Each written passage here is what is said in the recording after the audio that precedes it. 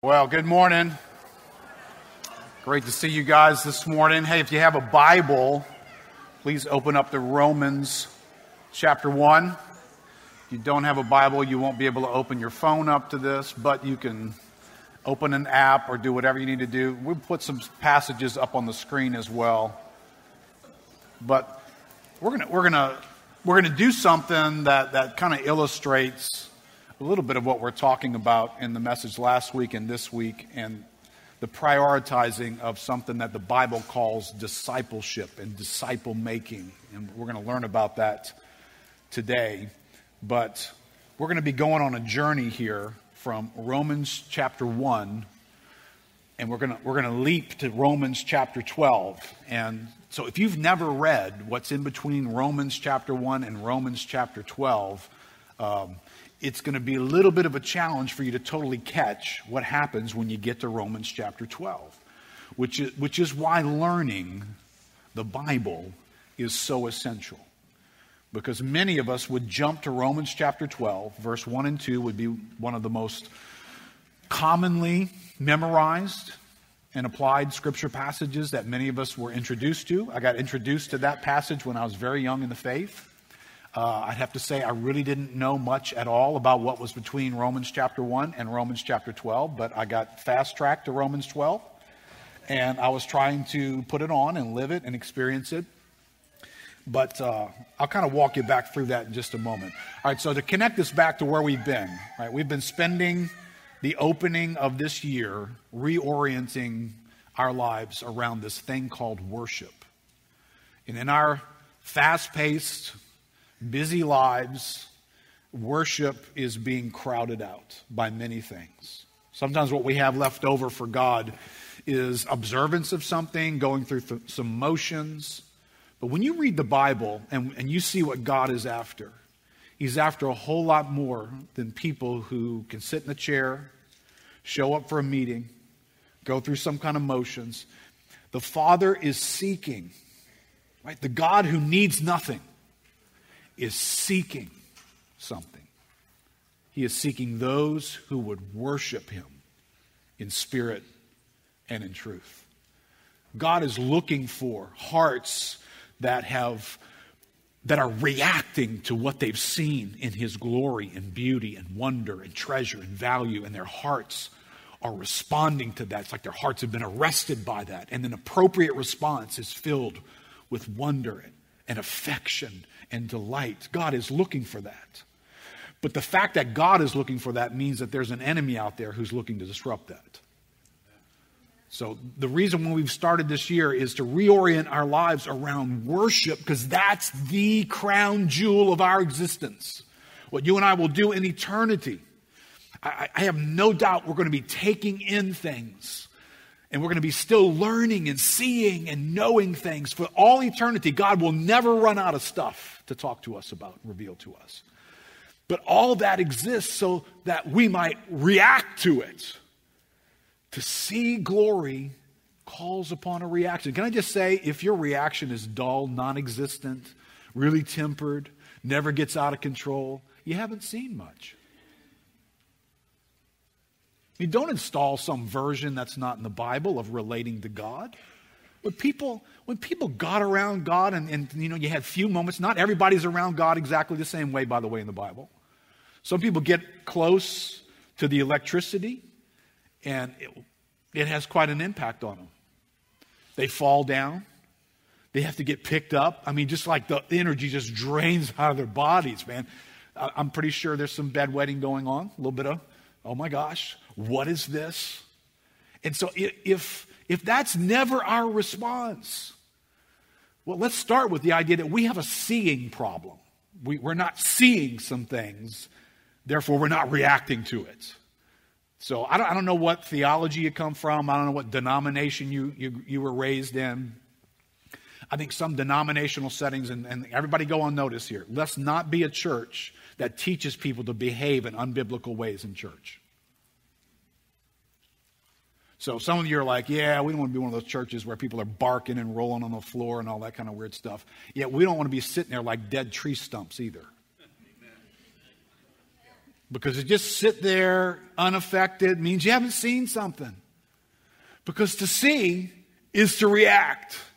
And if there's a lack of reaction, there's a lack of seeing going on. So there's a war in this world to keep us from seeing and to keep us from reacting. The world is in the grip of the devil.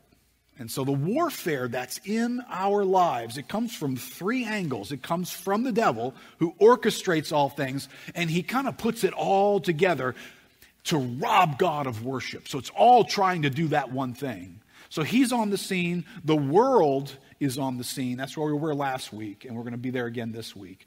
And next week we'll look at our own flesh is on the scene of this warfare. So those three things need to be understood in this warfare. But let me say something carefully this morning. I'm taking longer than I wanted to, but let me just say something carefully.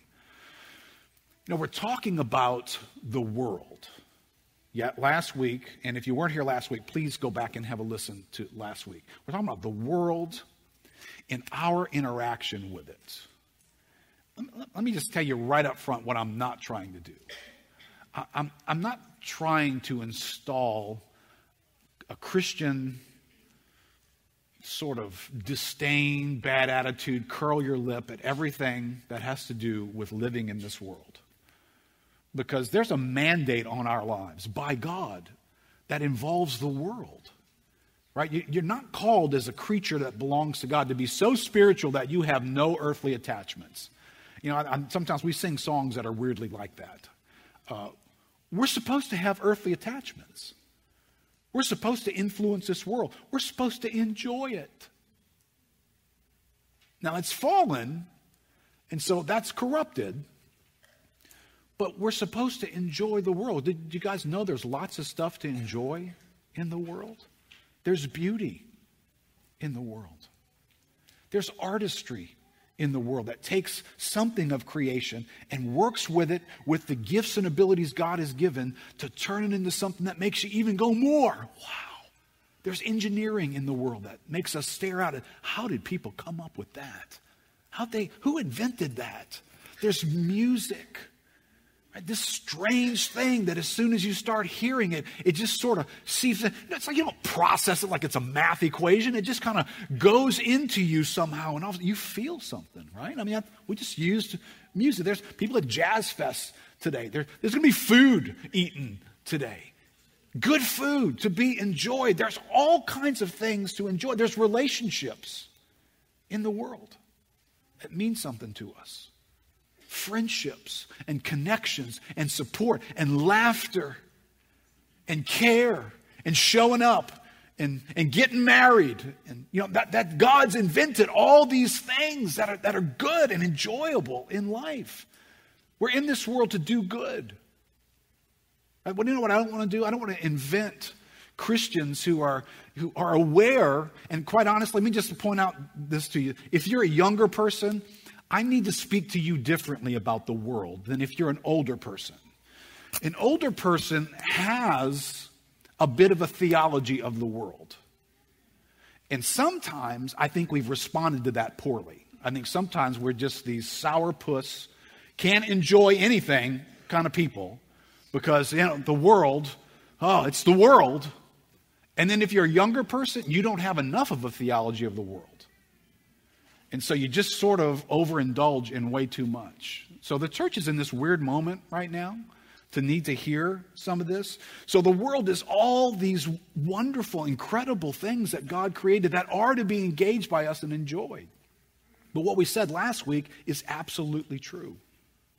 The world is corrupt. It has a cancer in it that is not getting along with the purpose of God. It seeks to do its own thing, and it is touching every aspect of creation that it can possibly get around.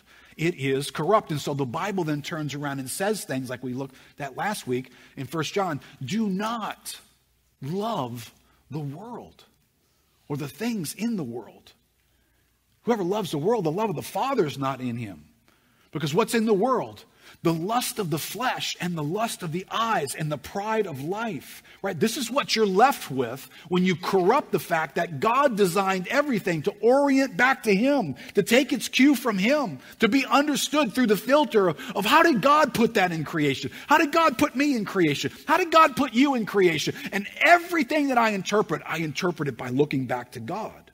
But corruption unplugs that and says, hey, good luck interpreting that, and good luck interpreting that, and come up with an idea about that. Because it's not looking back to God. So it's corrupt. So when we get here in Romans, right, I'm going to start in Romans chapter 1. If you start this pilgrimage in Romans chapter 1 and you go all the way to Romans chapter 12, here's what we're going to get introduced to today. There is this corruption, this cancerous corruption in the world.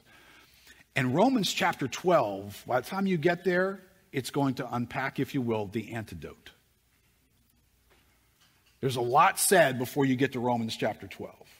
Right? So I'm just going to put one foot in Romans chapter 1 and the other foot in Romans chapter 12. And you guys will have to read the rest of Romans if you want to really fully get the rest of the story. So here's Romans chapter 1. We spent a lot of time here last week. I'll just remind us. Verse 25.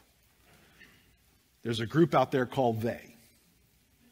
It's the world. They exchanged the truth about God for a lie and worshiped and served the creature rather than the Creator. So immediately you see what happens when you mess with truth. Don't think for a second truth is up for grabs. I love our title. If you saw the subtitle of our VBS, we're going to be living in this category, grateful that we are. If you mess with truth, you will relocate worship. Right? So we need truth to be what it is. They exchange truth for something else. It's called a lie. It's a substitute, right? So a lie sounds like, oh, I wouldn't exchange truth for a lie. Well, how about this? Would you exchange the truth for a substitute? I might. Yeah, sometimes it happens. Verse 28. And since they did not see fit to acknowledge God, the same they who exchanged the truth, they did not see fit to acknowledge God. That acknowledge is a weird kind of word in the Greek language. It could be translated, since they didn't see it fit to have God in their knowledge. You could translate that word that way. They just got to a point where they said, we can do life, but we don't need God in our knowledge. And we definitely don't need God dominating our knowledge like He's the center of it all. We don't need that.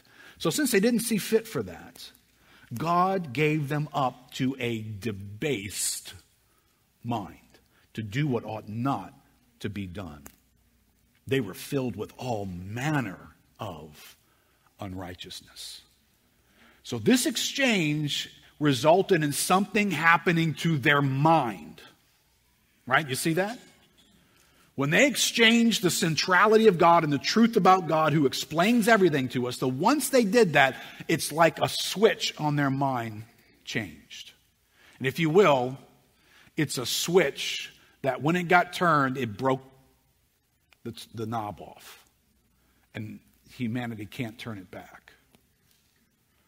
So every human being has a debased mind. All right, so you get that? Right, so does that mean I can't enjoy company with somebody and I can't have a good meal because the chef who made this, he got a debased mind. And the person playing the guitar, he's got a debased mind. I can't enjoy anything. Be careful that you just don't get weird and be unbiblical. But be aware. Everybody you're interacting with, self included, the switch got changed. Exchange God. We push God out of our knowledge, or to the periphery at least. He's no longer the center of things. And the second you do that, everything your mind interacts with becomes wrong in a certain way. Even though it resembles stuff that used to be right, it's now wrong because God's not at the center of it anymore. That's the debased mind. So I wrote in your outline, exchanging the truth about God for something else and not having God in their knowledge is the launching pad for that last phrase. All manner of unrighteousness in their lives. Why are you and I watching the news every night, seeing what we're seeing?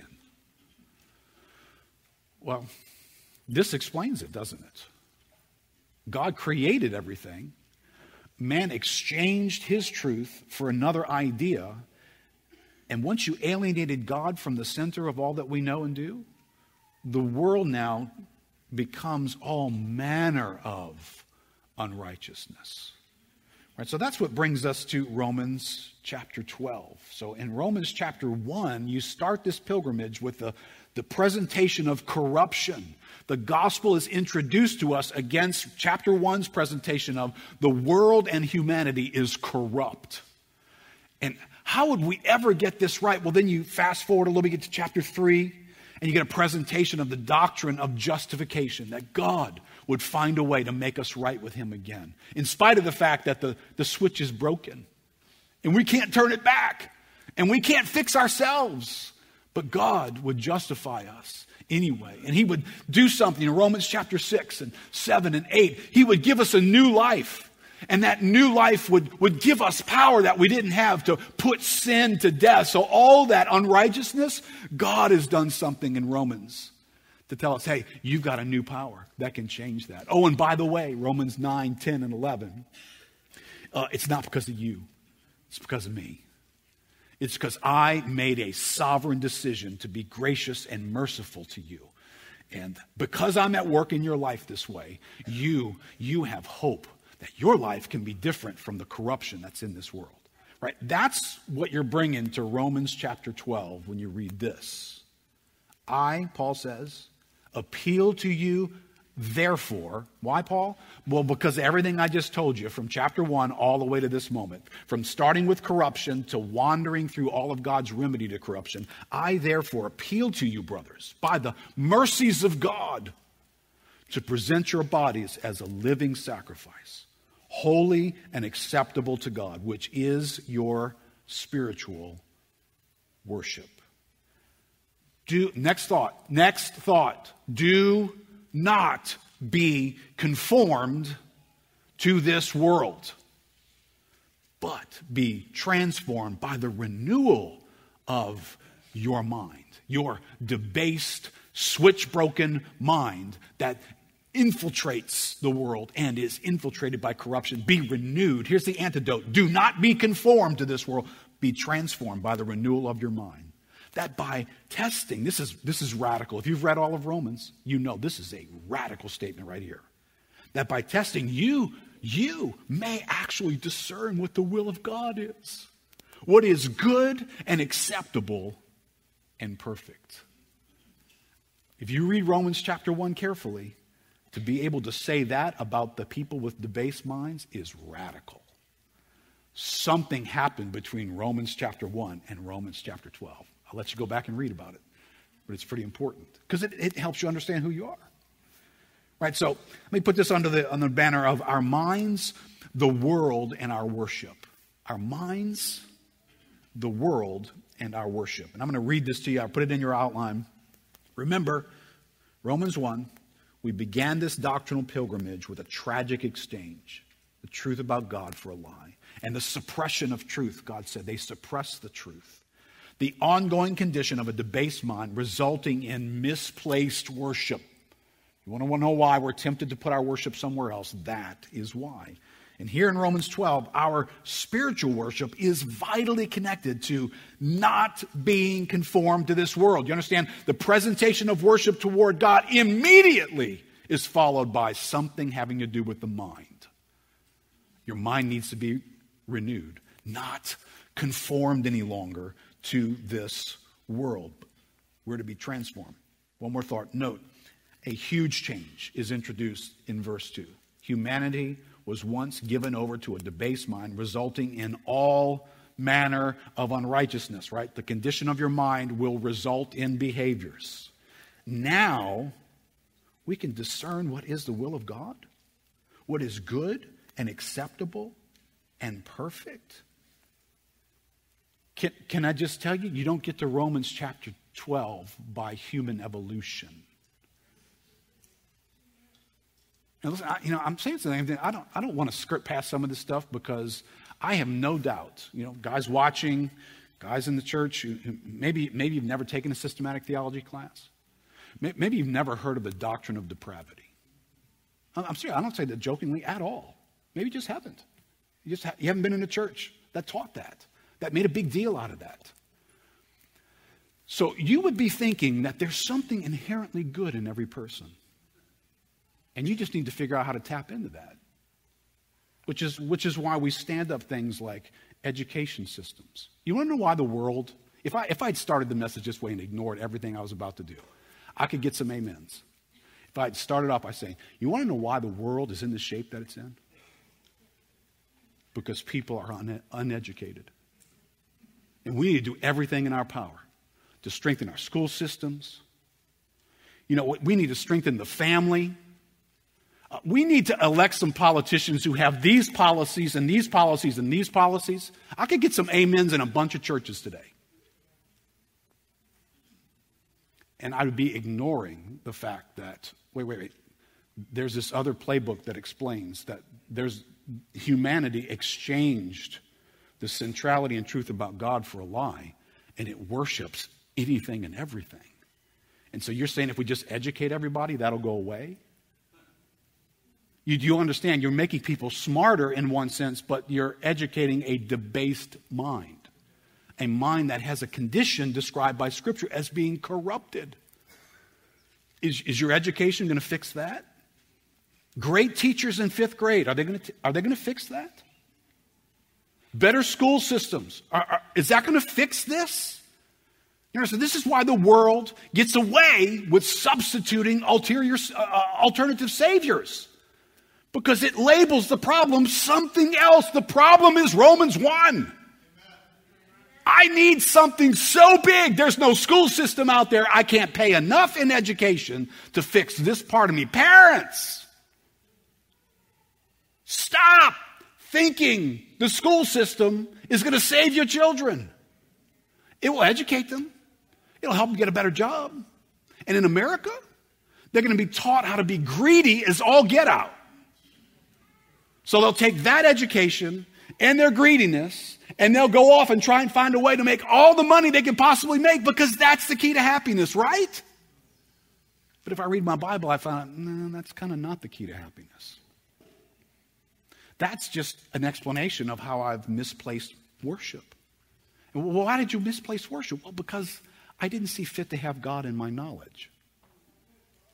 God's not at the center of how I think. He's not at the center of what makes sense to me to pursue in life. So be careful we don't get swept away by the ideas of the world that are applauded and appreciated and applauded and appreciated. And oh my gosh, let's all panic over the next president of the United States. You do get, the Bible never invites us to elect a savior. Do you get that? There's no electing the savior in the Bible.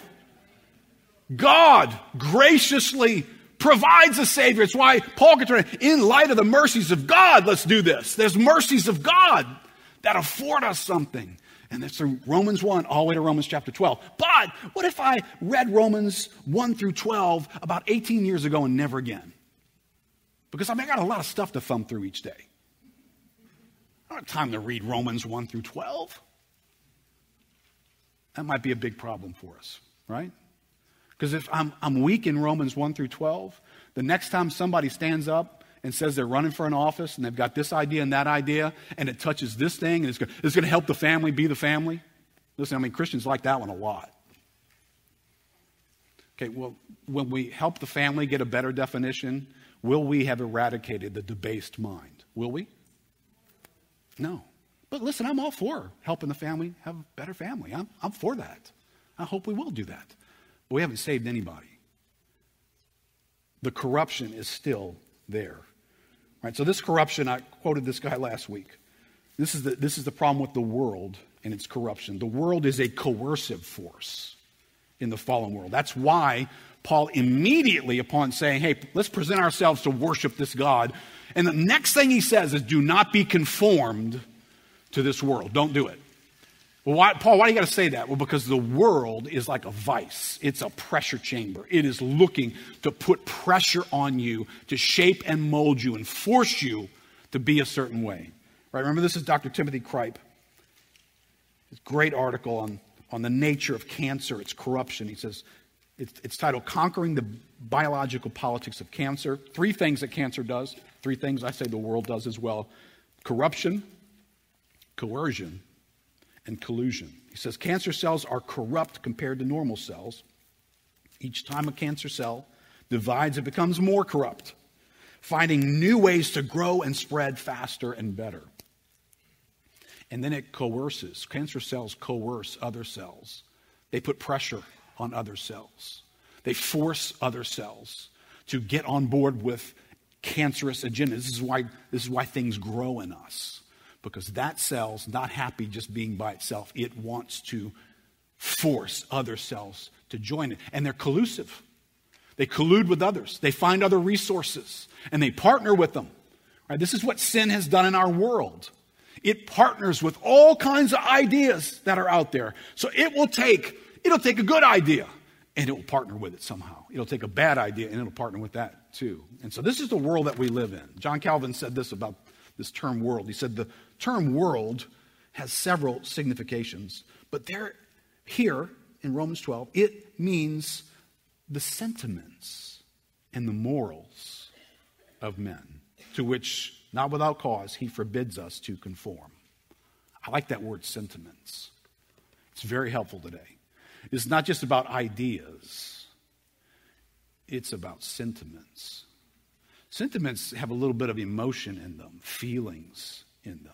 And I got to say this, in my years of pastoring and interacting with ideas that are in this world, something has happened in the last 10 years at a greater level than I'd noticed it happening before. The ideas that are out there now, it's like they're designed to sort of bypass the mind in some ways and run straight to the feelings. And all of a sudden there's this sentiment piece that something feels a certain way before you've even thought it through. And so all around us today is this philosophy. You know, people need to be able to be who they are. And it's not right for you to tell somebody else that they need to be different than who they think they are. People should be able to do whatever they want to do in life. You know, as long as they're not hurting anybody else. That feels right, doesn't it? I mean, come on, be honest. We have been soaking in that and listening to that and putting it on like cologne for so long. It feels like, well, yeah. And then maybe Christianity comes along and stands up an idea that looks at that person's life and says, that's not okay. And that feels like, well, that's kind of none of your business, man. That person's got the right to do whatever it is that they want to do. I mean, the world has made that feel right before anybody's thought about it. But for the Christian, what is right has got everything to do with the God who created everything. So the God who created everything hardwired everything back into him. It all reports back to him. And so what makes it right is what he says about it, not how I feel about it. But our world is rewiring us. So there's lots of sentiment. And we will be led to feel a certain way. And can I just warn you? I think some of the erosion in the faith of people you don't see in church anymore, people who once walked in the kingdom of God, they do not now. It's because of this. It's because they don't feel a certain way when they hear certain things. And they're actually, some of them are quite angry about it. Quite angry that the church says this because they feel like that's wrong. Well, this has been carefully orchestrated because the world is corrupt. All right, so then you have Paul. Paul interacts in a unique way, warning us about the world, saying there's something to pay attention to every day of our lives because we're in this environment, and there's things to avoid letting that gain influence in us. So Paul says this, and the second part of this, everybody remembers. They don't remember what was preceding it. Remember, chapters and verses were not inspired. Right? So human beings made it nice for us to be able to find our way around the scriptures real fast. But everybody knows, do not be unequally yoked. All right, I'm going to get to that in just a second. But did you know what Paul was dealing with right before that moment? This is right before he says, hey, don't do that. This is what he says to the Corinthians. To the Corinthians, by the way, that Paul had lots of difficulties with. God had raised up an apostle to bring truth into the world. He was gifted. He was called by God. The Corinthians did not like him. The Corinthians resisted him. The Corinthians critiqued him. The Corinthians wanted to follow other leaders instead of following him. Right? But this is God's man. Right? You and I are still standing here today preaching from the words that God revealed through the Apostle Paul. This guy was appointed by God to bring grace into our lives in truth. But the Corinthians weren't open to that. Paul said to them, "We have spoken freely to you, Corinthians. Our heart is wide open. You're not restricted by us, but you are restricted in your own affections. In return, I speak as children. Widen your hearts also." What is he describing about them? Well, their affections were located somewhere else besides what Paul was emphasizing and teaching. Well, listen, where your affections are, that's where your worship is. If you give lip service to God over here, you got no affections in it, but your affections are over here, can I just tell you, you're worshiping over here. You're just acknowledging over here. So Paul says, hey, somehow your affections got hijacked and it's created all kinds of conflict between me and you guys and how you receive things. And your hearts have become closed off to me. That's what Paul says to them. And then this is the next thing he says. Do not be unequally yoked with unbelievers. Right? You know the imagery of that? Remember the oxen that were pulling things? They would yoke them together. They would put this wooden bar across both of them to tie the oxen together so that they could team up and do something. And invariably, if you teamed up with something, you were strapped to it together. Where this guy's going, you're going to be influenced to go where he's going. And Paul says, hey, this is what's happening with you guys. This is what's hijacked your affections. Do not be unequally yoked with unbelievers, right? Because that's the world. The world that's corrupt. The world with a debased mind. The world that has said, I don't think we really need God at the center of all this. Don't be yoked with them. There's no way they can get it ultimately right. No way. If that's the condition that they're in. For what partnership has righteousness with lawlessness? Or what fellowship has light with darkness? Can you hear the us and them? Come on. Because I know that's not popular, right? This is kind of alienating. Yes, it is. And it's going to get more alienating. What accord has Christ with Belial? Right? So the likeness of this partnership and like-mindedness, it draws from the ideas that is Jesus in cahoots with the devil? No. Or what portion does a believer share with an unbeliever? What agreement has the temple of God with idols? For we are the temple of the living God, as God said. Now this is why we are different than them. Does that still sound weird to you?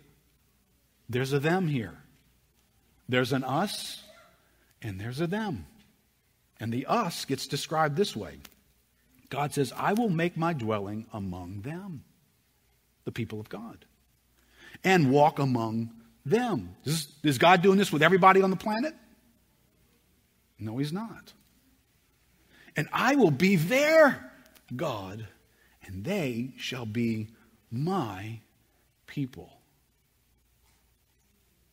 So are there some people in the world that are not God's people? Listen, I'm not making this up. I just want you to see this when you read the Bible.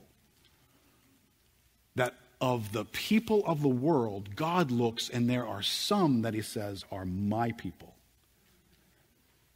Children of God. Oh, we covered this last week. Wait, I thought everybody was a child of God. No. Everybody is created by God, but a child of God has a harmonious relationship with the Father that God had to create because of our waywardness. So not everybody gets to inherit right standing and right relationship with God. God has a special people with an assignment. Therefore, verse 17, therefore, go out from their midst. This is a description of the world. Go out from their midst and be separate from them, says the Lord, and touch no unclean things. When you and I do life in this world, that needs to be a bumper sticker. Not old school, let's so withdraw and just form monasteries and go away from everybody and we don't enjoy anything. We don't affirm anything in this world. I don't even enjoy good food because somebody might misread that. Can we not be that weird? God invented spices. So if you eat something that's really good, don't act like, oh, this is worldly. Go, oh, that's good. If you listen to Bach or whoever, somebody puts together a tune that makes you go, that's good. Don't be so weird as you're like, no, I can't say that's good, because that would be worldly. Could you say the food was good? Yeah. Could you say that's pretty? Yeah. Listen, you can enjoy all kinds of things. That's not what this is about. But we have a purpose in this world that's unique, that's separate from the world. So you and I do life every day with an awareness. There's a separation from the world that is appropriate for me. Do I ever think about that? The older you are, the more you have a theology of the world. The younger you are, the less you have a theology of the world. So if you're younger, you probably don't have many guardrails up. You don't look out at the world and say, I need to be careful about that. I don't know about it. Do I need to be separate from that? Do I need to not do that, think that, get around that, right? Their separation is separation. Am I yoked together with something that I should be keeping at a distance? Am I partnering? Are my affections getting relocated? If there's anything, is my worship going somewhere else? That's the real concern here, right? And here's the benefit of this separateness unto God. Then God says, I will welcome you. I'll be a father to you, and you shall be sons and daughters to me, says the Lord Almighty. Now, if I read all of Paul's writings, or just a little bit of Paul's writings, I know what he's not saying in that last phrase is, then you will qualify for me to accept you and be your God. I know that's not what he's saying. So this is speaking of the experience that I get to have. As I live separated unto God, I get to experience God's welcome. God being a father and near to me, and me getting to be his son. Or you getting to be his daughter. I get to experience that. That's what's in this passage here. So Paul says, hey, there's some disruption going on. Your affections are in the wrong place. And it's like you've closed your heart off to the ministry that God's given me. Can I just tell you, if you're not careful, if your affections get relocated, to maintain them there, you will have to close your heart off to other things. If you want to keep your affections here, which means you want to kind of go after this and worship it, you will have to close your heart off to other things. And you'll find ways to do it. They found ways to disqualify things that Paul was saying, to find problems with what he was saying. They found problems with his presentation. The dude writes a mean letter, but you ever hear him speak? Man, I know guys. I know some super apostles, if you read all of Corinthians. I know some super apostles that, man, these guys, gifted off the charts. And they were closing their heart up to Paul because they wanted something over here, and they were opening their hearts up to some super apostles who were saying some things different. So you understand how worship and warfare are related? Your heart travels to an address, and it shuts down other things. And you'll find a reason. I mean, if you read 1 Corinthians and 2 Corinthians, read them carefully, you'll find a lot of conflict. A lot of it is Paul responding to accusations about him, things that they disagreed with. He didn't do this right. You should have done that, but you don't. We heard you said this. And that's a little bit what you hear in this verse when he says, hey, you're not restricted by us. Well, what's that about? Well, we don't really know fully. But apparently there's something being said about Paul causing something wrong with them. And Paul's like, hey, I'm not the source of this. Your affections live at the wrong address. And you have shut your heart off from other things. Right? This happens. You think about the things that you are easy to criticize. And you just make sure that what you're doing in that moment isn't getting its birthplace out of the fact that your affections are somewhere else, different than what you're hearing from that leader. And you want to defend this over here, and so you're going to close your heart off to that. Just be careful that's not what you're doing. Right? Know yourself in that category. All right, one thought here. I just close this thought out. Wrote in your outline. If your closest friends and your life allies, your buds, your peeps, are people who don't have Christ at the center, then it is almost guaranteed that your affections will get relocated and your heart will close up toward the things of God at some level. At some level. Choose your peeps carefully.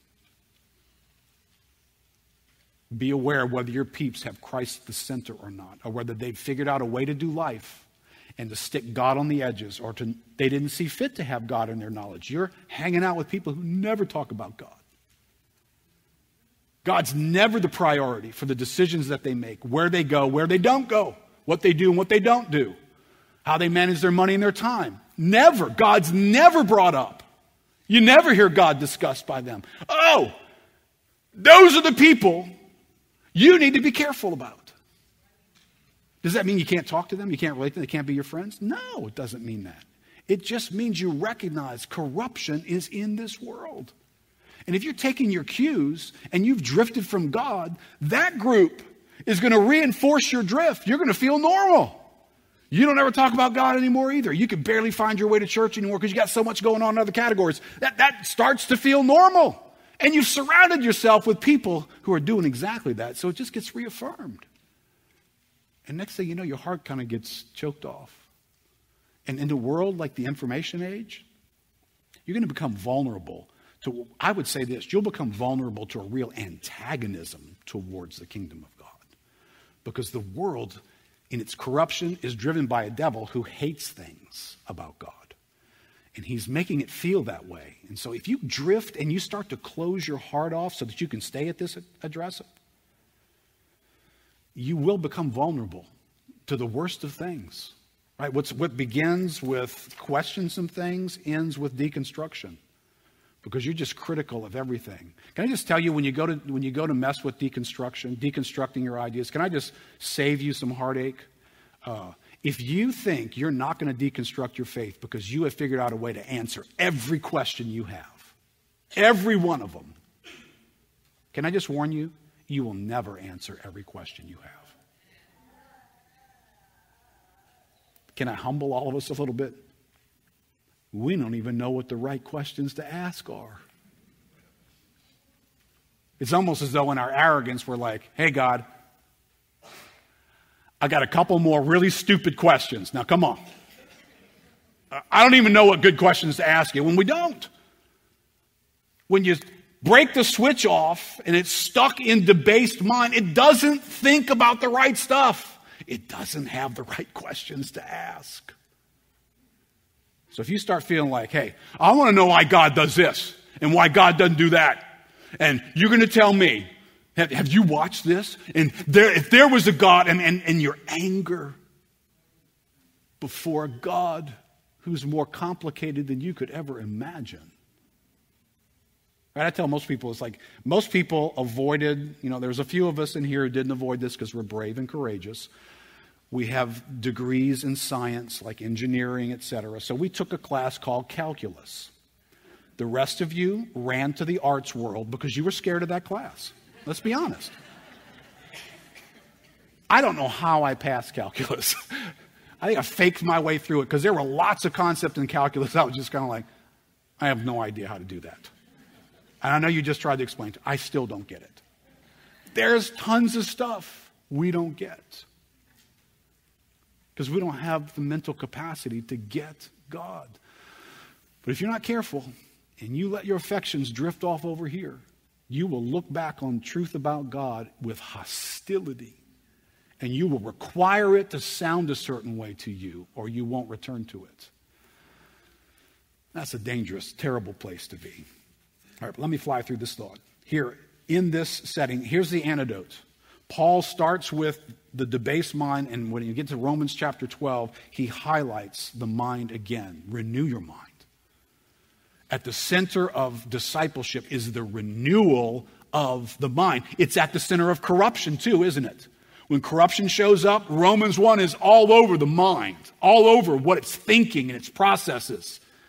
Well, that's still an issue, right? So I'll put in your outline, I think this is something for us to live by. To out-disciple the world, we need to win the war to teach the human soul. Because that's where the warfare sits. And discipleship has at its core disciplined learning. That's what the word disciple is about, right? You remember this mandate, Matthew 28:19? Go therefore and make disciples. That's the mandate. That's what we're doing. Go and make disciples of all nations, baptizing them in the name of the Father and the Son and the Holy Spirit. It's the mission of the church. Teaching them to observe all that I have commanded you. Behold, I'm with you always to the end of the age. Right? That word, both of these words that are here, the teaching word, the making disciples word, the learning word in language in the New Testament, it comes from these words. The word mathiteo in the Greek, it comes from a word mathetes. And it means to become a pupil, to disciple. Go and make pupils. It means to enroll as a scholar. So in some way, Jesus could have given in and say, hey, my disciples, go into all the world and start schools. That's what they were to do. They were to go and get people to enroll in something where they would learn. That's what they were called to do. Go get people to enroll in something where they'll learn, right? It comes from this family of words, mantheno. In the Greek, it means from the basic sense, I wrote this definition out in your outline, the basic sense to direct one's mind to something. Mantheno comes to be used for one to accustom oneself to something, right? For it to get very deep and familiar to us, to experience it. It's not casual knowledge anymore. This is deep.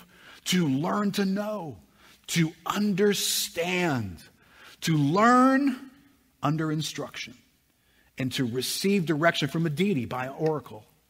In this one particular word, it means why.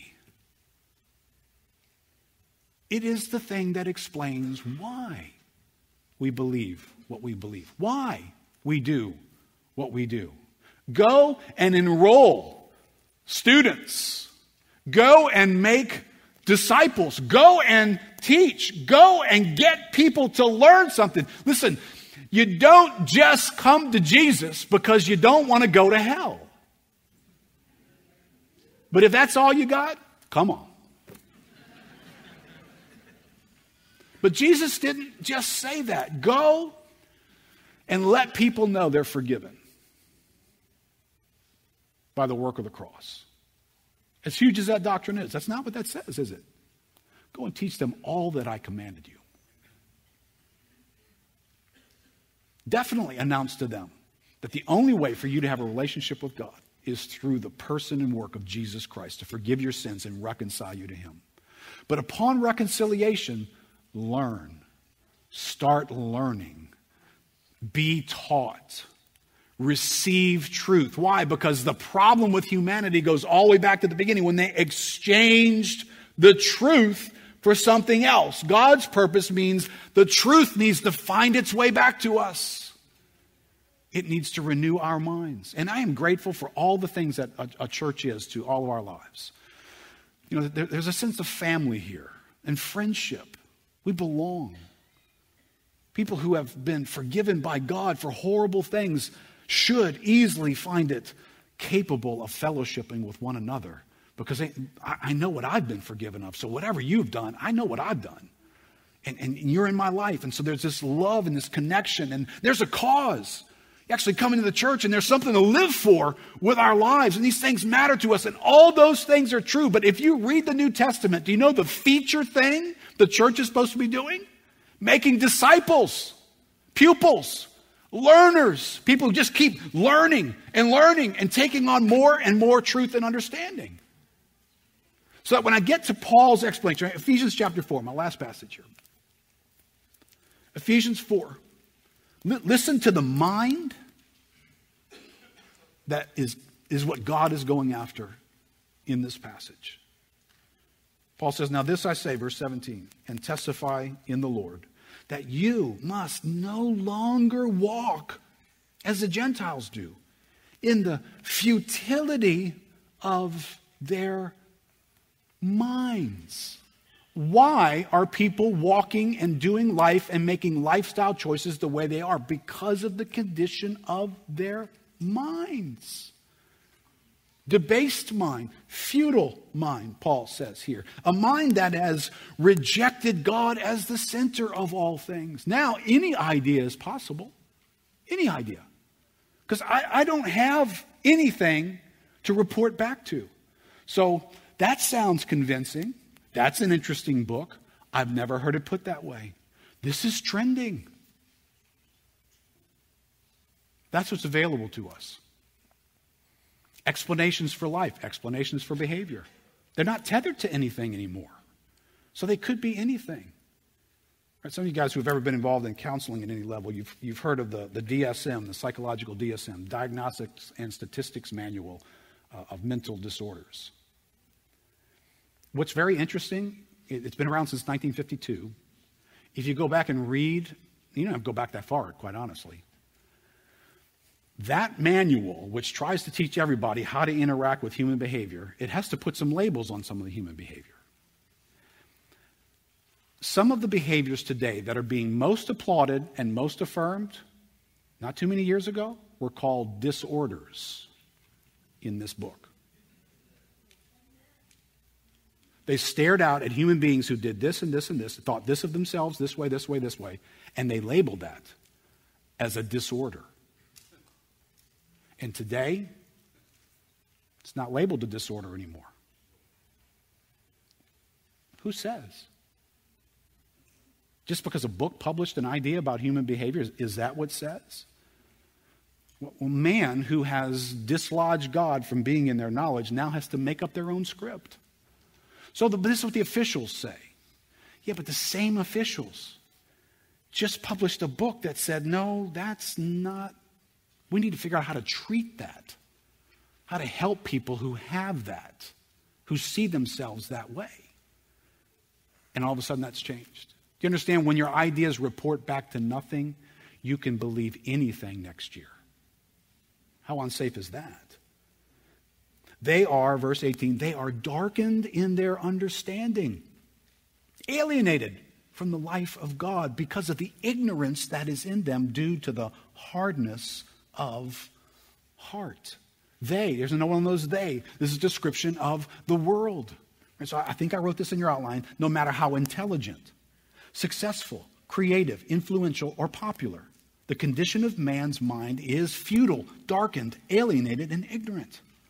All based on the proximity of God to their knowledge. That's what determines the condition of one's knowledge. When you extract God from what you know, everything is now corrupted. Does that mean you're not smart and can't get a better ACT score than me? That's not too hard. You probably can, yeah. Does that mean you can't invent some product or run some company that makes you billions of dollars and you're the wealthiest person in the world? Yeah, but these labels still are there. Darkened, alienated from the life of ignorance, hardness of heart.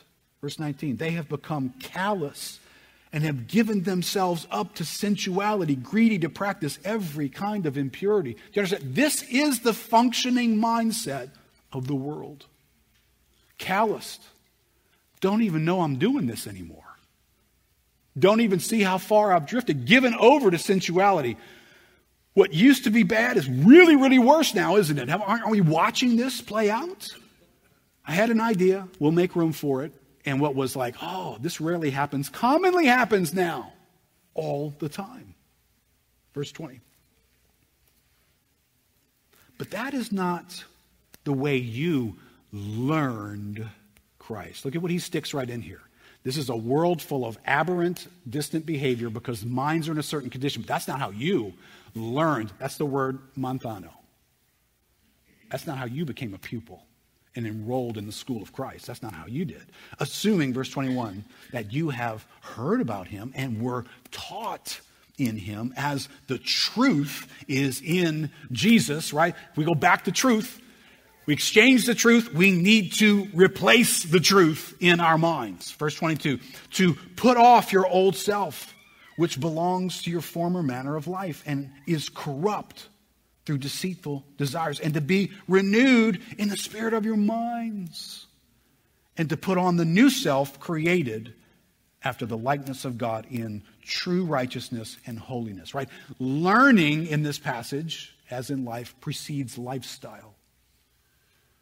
Paul focuses on the fact that our minds need to be renewed so that we can put off this and put on this. If you want to get to lifestyle, you have to teach it something about God, because it's learned to define life apart from him. So learning is pretty important. And then verse 25, Paul says, therefore, church, having put away falsehood, and I think that means more than, don't be a bunch of liars, okay? Don't be wrapped up in the things that are false in this world. Having put away falsehood, let us, each one of you, speak the truth with his neighbor, for we are members one of another. So there is teaching here. What precedes this particular passage is Ephesians 11, the gifts of apostle, prophet, evangelist, pastor, teacher. But also here is we are members of one another. We teach each other. The way in which we live, the things that we post, the things that we reinforce. Please, can you please stop applauding falsehood with your posts? People read it, and it gets normalized in their thinking. And they see bad ideas applauded by the people who sit in the pew next to you. This is a call. We need renewed minds. I'd appreciate the help, Paul says. Hey, we're members of one another. Stop putting falsehood in front of everybody. Stop using the ideas of a debased world that can't find God anywhere to be the center of why they do what they do and posting some goofy phrase that advertises that. And then the church turns around and reposts it. Can I just embarrass you, please? There's this new thing. I don't know if you've heard of it. It's called social media. It's become the way we communicate with each other. I am pretty sure you will not say a lot to a lot of people today. You're with the church, you've gathered, you're not going to say a lot to them. But you're going to post all week long. You're going to say a lot to them then. Can everybody own this verse? Therefore, having put away, can you put away false ideas and speak the truth? Celebrate what God reveals. Put God at the center. Let his purpose invade the ideas that we put up online and we post and we applaud and we get jazzed about. Listen, I'm with you. I need to figure out what address to stick my affections at. All right? I'm a creature made by God to react to something and celebrate it and get all jazzed about it. That's what I'm created for. And I'm trying to figure out how to do that with you. Where do I put this? And when somebody comes along and advertises a God on the edge of the universe, and this right here, this is where you locate your applause. I'm tempted to go right with you. And we tempt each other. Now listen, please remember what I said in the beginning. If you eat an awesome po' boy, by all means, enjoy it.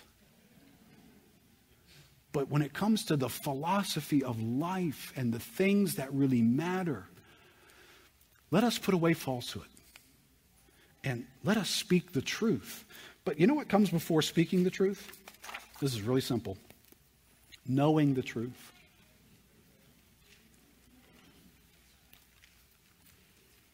Learning is critical to the Christian life. Critical.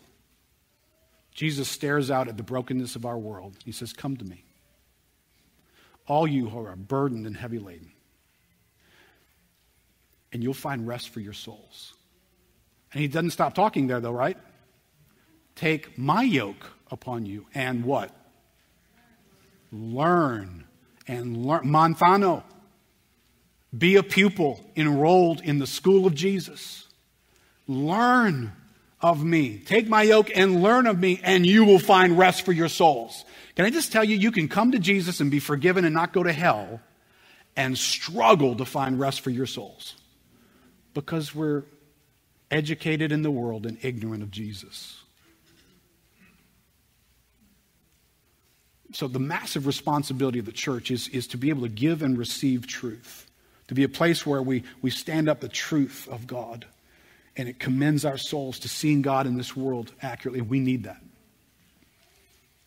All right, so this message feels like a giant advertisement for dinner and discipleship, and it is. It is an advertisement for the reality that you and I need to take serious the call to be students, to learn. And I know I've kind of hinted at some things, but you can get to Romans chapter 12, and if you do not have any idea, and you're sitting here today and you're going, yeah, you said Romans 3, I don't know what's in Romans 3. You said Romans 6, 7, and 8, I don't know what's in Romans 6, 7, and 8. You said Romans 9, 10, and 11, I don't know what's in that either. I'm just trying to make use of Romans 12. Now, if you're just new to Jesus and you've never picked the Bible up, totally get it. But if you've been around for a while and you're not tracking, it's like we don't know some things deeply enough. We need to be accustomed to the ideas of God so that when the world comes and presents its ideas, we hear it quickly. We notice, that's not right. That's debased. That's off. That excludes God's purpose in a way that, no, that's not okay. But we need to learn. We need to be private learners. We need to be gathered learners, but we need to learn. So can I pray for us this way? You guys can stand up with me. This is how we'll close today.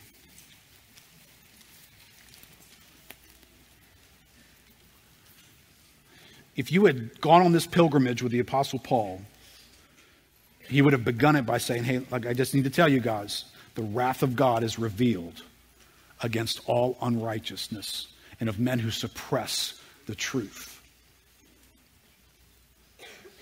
And then he unpacks the gospel, and he starts the unpacking of the gospel in Romans chapter 1 by saying, there is this corruption. It's all around you. It's in every person. It has derailed them. It has turned them into people who are not centered on God anymore. And it's resulted in this behavior and that behavior and this behavior and that behavior and that behavior. Right? So the corruption of the mind leads to corrupt behavior. And he travels all the way through this incredible mercies of God, how God is going to fix that. And he lands in chapter 12. And he says what he just said earlier. I appeal to you, brothers, by the mercies of God, by all that he's done, to present yourselves to God as living sacrifices, which is your spiritual worship. He doesn't stop speaking. Do not be conformed to this world, but be transformed by the renewal of your mind. It's the first thing he says when he says present yourself. Of great priority for whatever lifestyle you and I think we're going to live as Christians is learning. The first step to whatever that's supposed to look like is learning. I have to learn. And Paul says that. Present yourself to God to have your mind renewed. So can I just encourage everyone, I'm just going to give you a private moment with the Lord. You can put your head down just for a second. Just you and the Lord have a conversation here just for a second. I want you just to let the Lord, and if the presence of God and the Holy Spirit makes you feel convicted, that's biblical. Right? You're not going to hell because you're convicted. You're not being rejected by God. God convicts because there's something you're missing out on that he wants to have in your life. So receive conviction. Is God convicting you right now about your learning?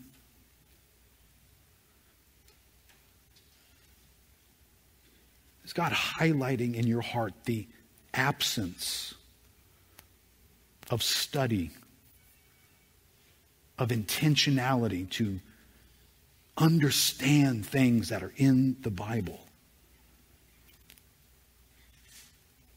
God may have to lead you down a road to explain and show you, why is that happening? Have your affections gone somewhere else?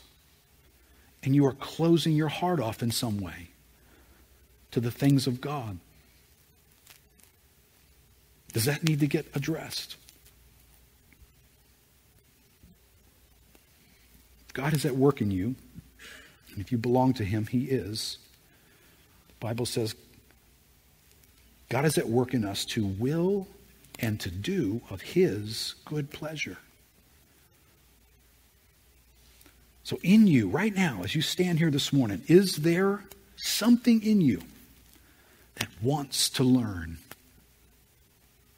I think that's absolutely true of every follower of Jesus.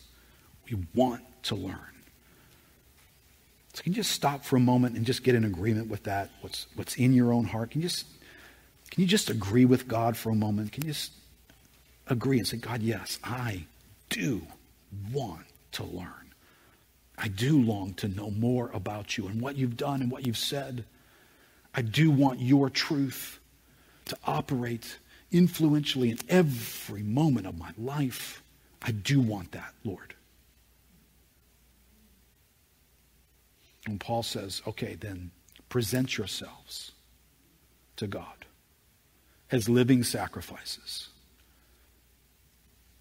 Really cool word from the past of Christianity. Surrender. Surrender. So can you just do that, Can you just react to something? Hey, I'm going to make you uncomfortable. Surrender. If you had to surrender, you'd probably lift your hands up, right? Hold them up and just say, okay, got nothing in my pockets. I'm totally not fighting for anything on my own. Just lifting my hands up. I'm saying, okay, God, I surrender. I surrender this morning. I know I could let that flow into all kinds of things about my life that I've resisted you in, that I'm maybe practicing some things I shouldn't. But Lord, right now, this morning, this is about surrendering to learning. Surrendering my life for you to have access to my thoughts, my ideas, my convictions. Surrendering my life to become a student enrolled in the college of Jesus. To know him. To travel the pathway of learning and learning and learning so that I can find rest for my souls, which you have promised. So Lord, I hope you see a lot of hands here at Lakeview Christian Center. I don't see a lot of hands, quite honestly. Come on, if you can't lift your hands, I guarantee you won't lift your Bible. You won't pick up that big, thick, systematic theology book. Come on, do something uncomfortable. Respond to God in a weird way. Say, God, I just surrender. That's who we want to be, Lord. We want to be a church in the midst of a crooked and perverse generation who is surrendered to the knowledge of you, Lord, who has our minds renewed daily on a regular basis. God, we know something about you that's rescuing us from this world. So, Lord, here we are, Lakeview Christian Center. Would you help us, not just in the weeks ahead, but in the months and years ahead, to be those who have not exchanged your truth for something else. And we worship and we serve the Creator and not the creatures. In Jesus' name. Amen. Amen. God bless you guys. You guys watching, we love you. Hope you're well. Hey guys, remember if you're a guest and would just like to get a chance to meet some of the team and the leadership, make your way over. There's a little bit of refreshments available to you in the bookstore, and we look forward to getting to say hello.